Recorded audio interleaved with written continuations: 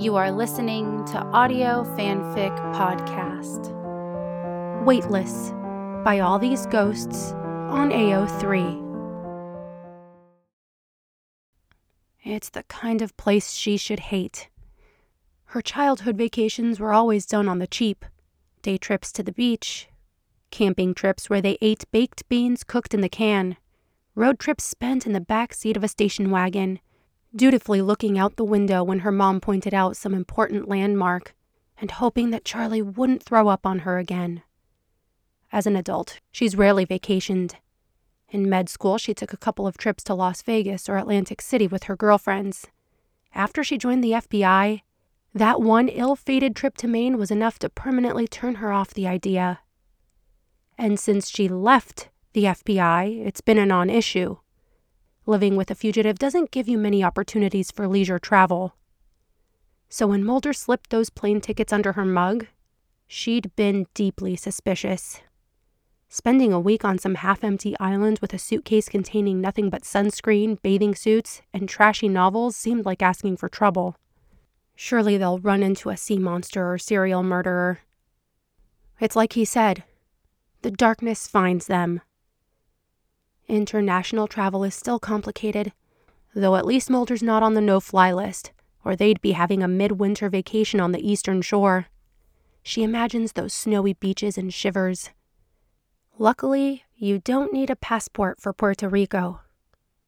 And so far, Vieques is doing very nicely. Even if they'd had to take a terrifyingly small plane, Mulder unhelpfully referred to it as the minivan of the skies, to get here. Theirs is a tiny house right on the beach, at the edge of a larger property. It's small, just one bedroom, a living area, and a bathroom, but well appointed. Scully is particularly pleased to note the large clawfoot tub and the smooth, heavy bed sheets. Mulder follows her through the house as she touches everything. "Good?" he finally asks. She's standing in front of the sliding doors, looking out. Behind the house, there are 2 lounge chairs and a hammock tied between palm trees. And then the ocean, just steps away, even at low tide. The surf is gentle, the water perfectly blue. It's idyllic in the extreme. "Really good," she says. When she turns around, he's right behind her, and she wraps her arms around him, resting her head on his chest. His heartbeat and the sound of the surf. Fox Mulder at the beach. Why not? That night, they walk along the waterfront to town. There are a half-dozen restaurants along the beach, and Scully picks the first one that advertises margaritas. They sit on the patio as the sky darkens and the lights come on, fairy lights twinkling on every storefront and cafe. She can feel her edges softening. Maybe this is why people go on vacation. The tequila and Mulder conspire to make her drunk and pliable. She licks the rim of her glass, and his eyes follow her tongue. They went swimming earlier. He'll be salty too. They walk home, hand in hand. The water laps at the shore. The stars are bright. Scully breathes in as deeply as she can and holds it. She remembers a poem she read once, years ago. Oh, to take what we love inside. When they get back, Scully climbs into the hammock and Mulder joins her. Together they fall into the center, the netting cradling them and pushing them closer together. Her leg around his hip, his hand at her waist. The hammock sways. "We could run away," she says idly, and he strokes her hair, the smooth strand sliding between his fingers. He reminds her, "We tried that. And this would be different. Live on the beach, eat fresh fish every day. You'd get tan. You'd get freckly. That's a sacrifice I'm willing to make." She doesn't usually let herself do this, inhabit a fantasy even for a moment. It only makes the reality harder to return to. But this isn't real life either, the 2 of them curled together at the water's edge. so she lets herself imagine a life where they'd run far and fast enough that the shadows never catch them. She licks the salt from his lips and tugs him even closer, all of him hard and hot against her. They are a jumble of hands and limbs wrapped in the hammock, and they'll both have rope marks in the morning, but she doesn't mind. It's proof that they were here. Mulder gets better with age. Oh, she's sometimes nostalgic for the way he used to be. All fervent excitement and bright eyes, and his impossibly lithe torso. But now he takes his time with things, especially her, and that's nothing to complain about. And where he used to be slim, he's now powerful. And as he rows them out into the bay, she watches his arms, the textbook perfect motion of his biceps, the way the light transforms them. He's watching her too and grinning. Need a ticket to the gun show? She rolls her eyes. That's terrible, Mulder. Mulder shrugs modestly. He can't keep the smirk off his face. He gets better with age, but some things about him haven't changed at all. After a while, he takes a break. You know, there are bioluminescent bays on this island, he says, looking around like the creatures might somehow reveal themselves in the middle of the day. That's what the guidebook says, she agrees.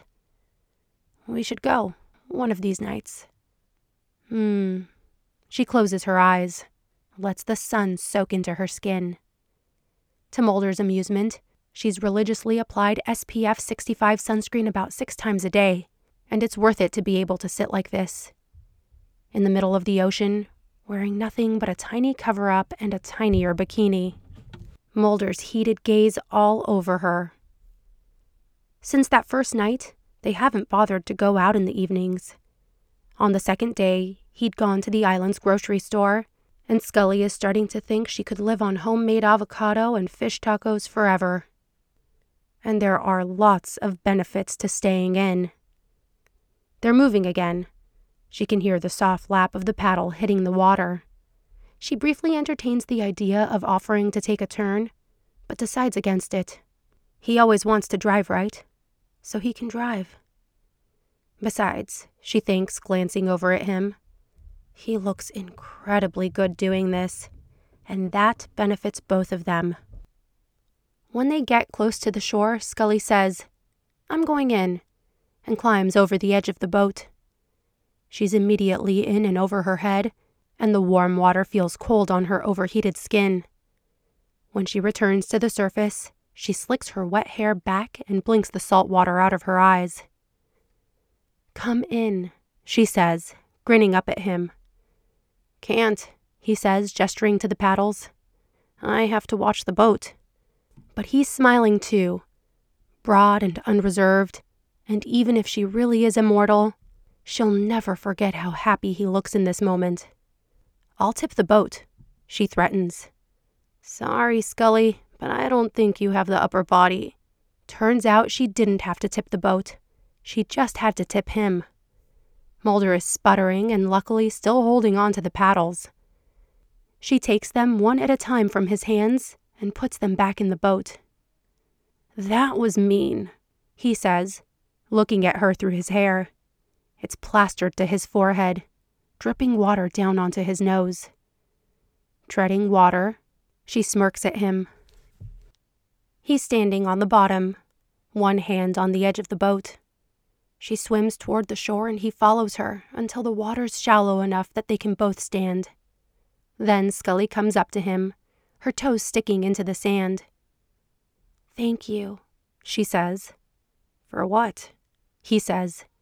But then she's reaching up and kissing him, and his free hand lifts her up against him, and in the water she is weightless. He is tethering her to earth. When she gets into bed, he's wearing nothing but his glasses. It's a good look. "What are you reading?" she asks, sliding between the covers, and Mulder shows her the front of the book. The title contains the word ghost, and it doesn't contain the word novel. Scully considers teasing him, but she read the Da Vinci Code on the plane, and they both know it. Besides, They're on vacation. Read it to me? She asks. He looks at her over his glasses. Seriously? She snuggles up to him, resting her head on his chest. He starts reading aloud mid-paragraph, but she's not here for the content. For a while, she half listens, letting his voice and the sound of the waves outside lull her half asleep. It's the memoir of a supposed ghost hunter, and she hopes he's not getting any ideas. They've been shot in enough haunted houses, thank you very much. After a chapter or so, she gets distracted, and she finds herself running her palm down the hard planes of his chest. He drops the book on the floor, not bothering to mark his page. Can I help you? He teases. I think so, she says, letting her hands wander lower. He lies back and sighs contentedly, happy to let her do the work.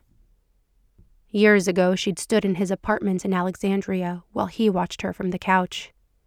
She'd taken off her blouse and blazer and stepped out of her skirt. And when she reached down to take off her heels, he'd said, his voice rough, "Keep them on."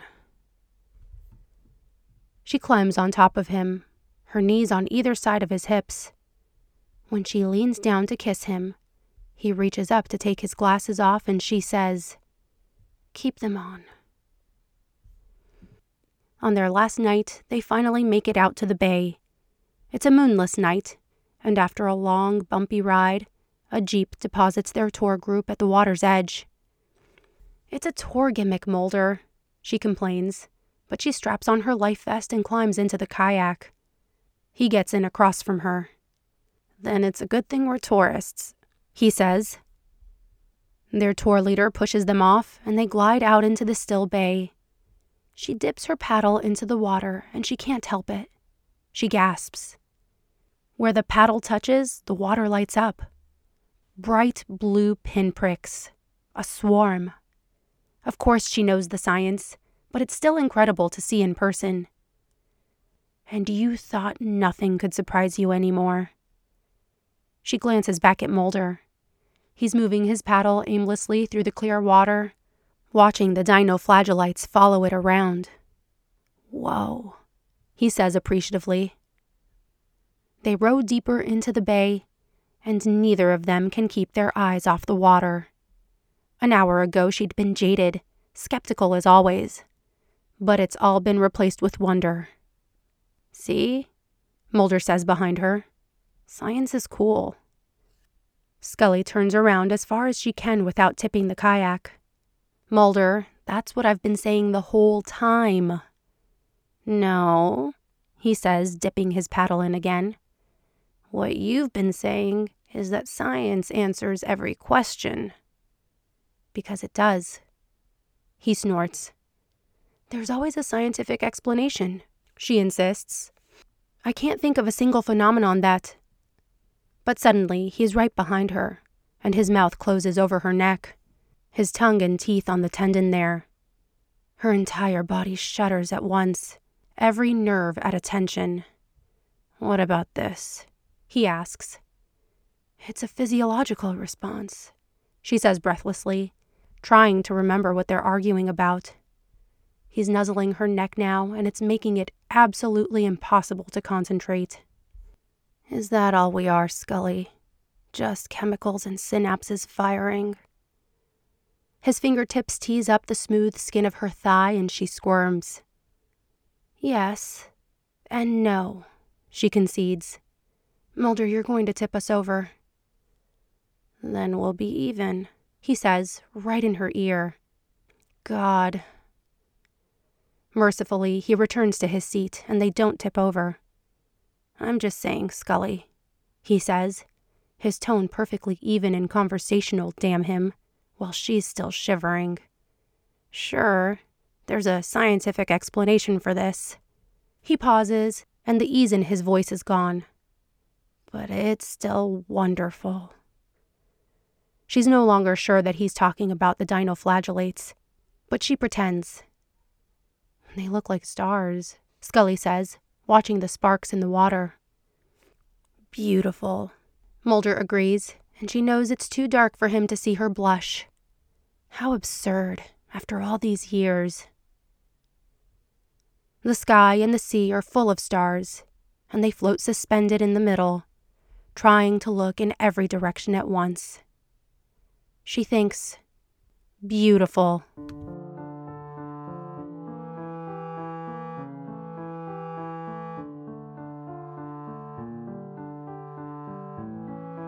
If you like this story, please follow the link to the writer's page and leave some love. Kudos, comments, or subscribe. They'll love hearing from you.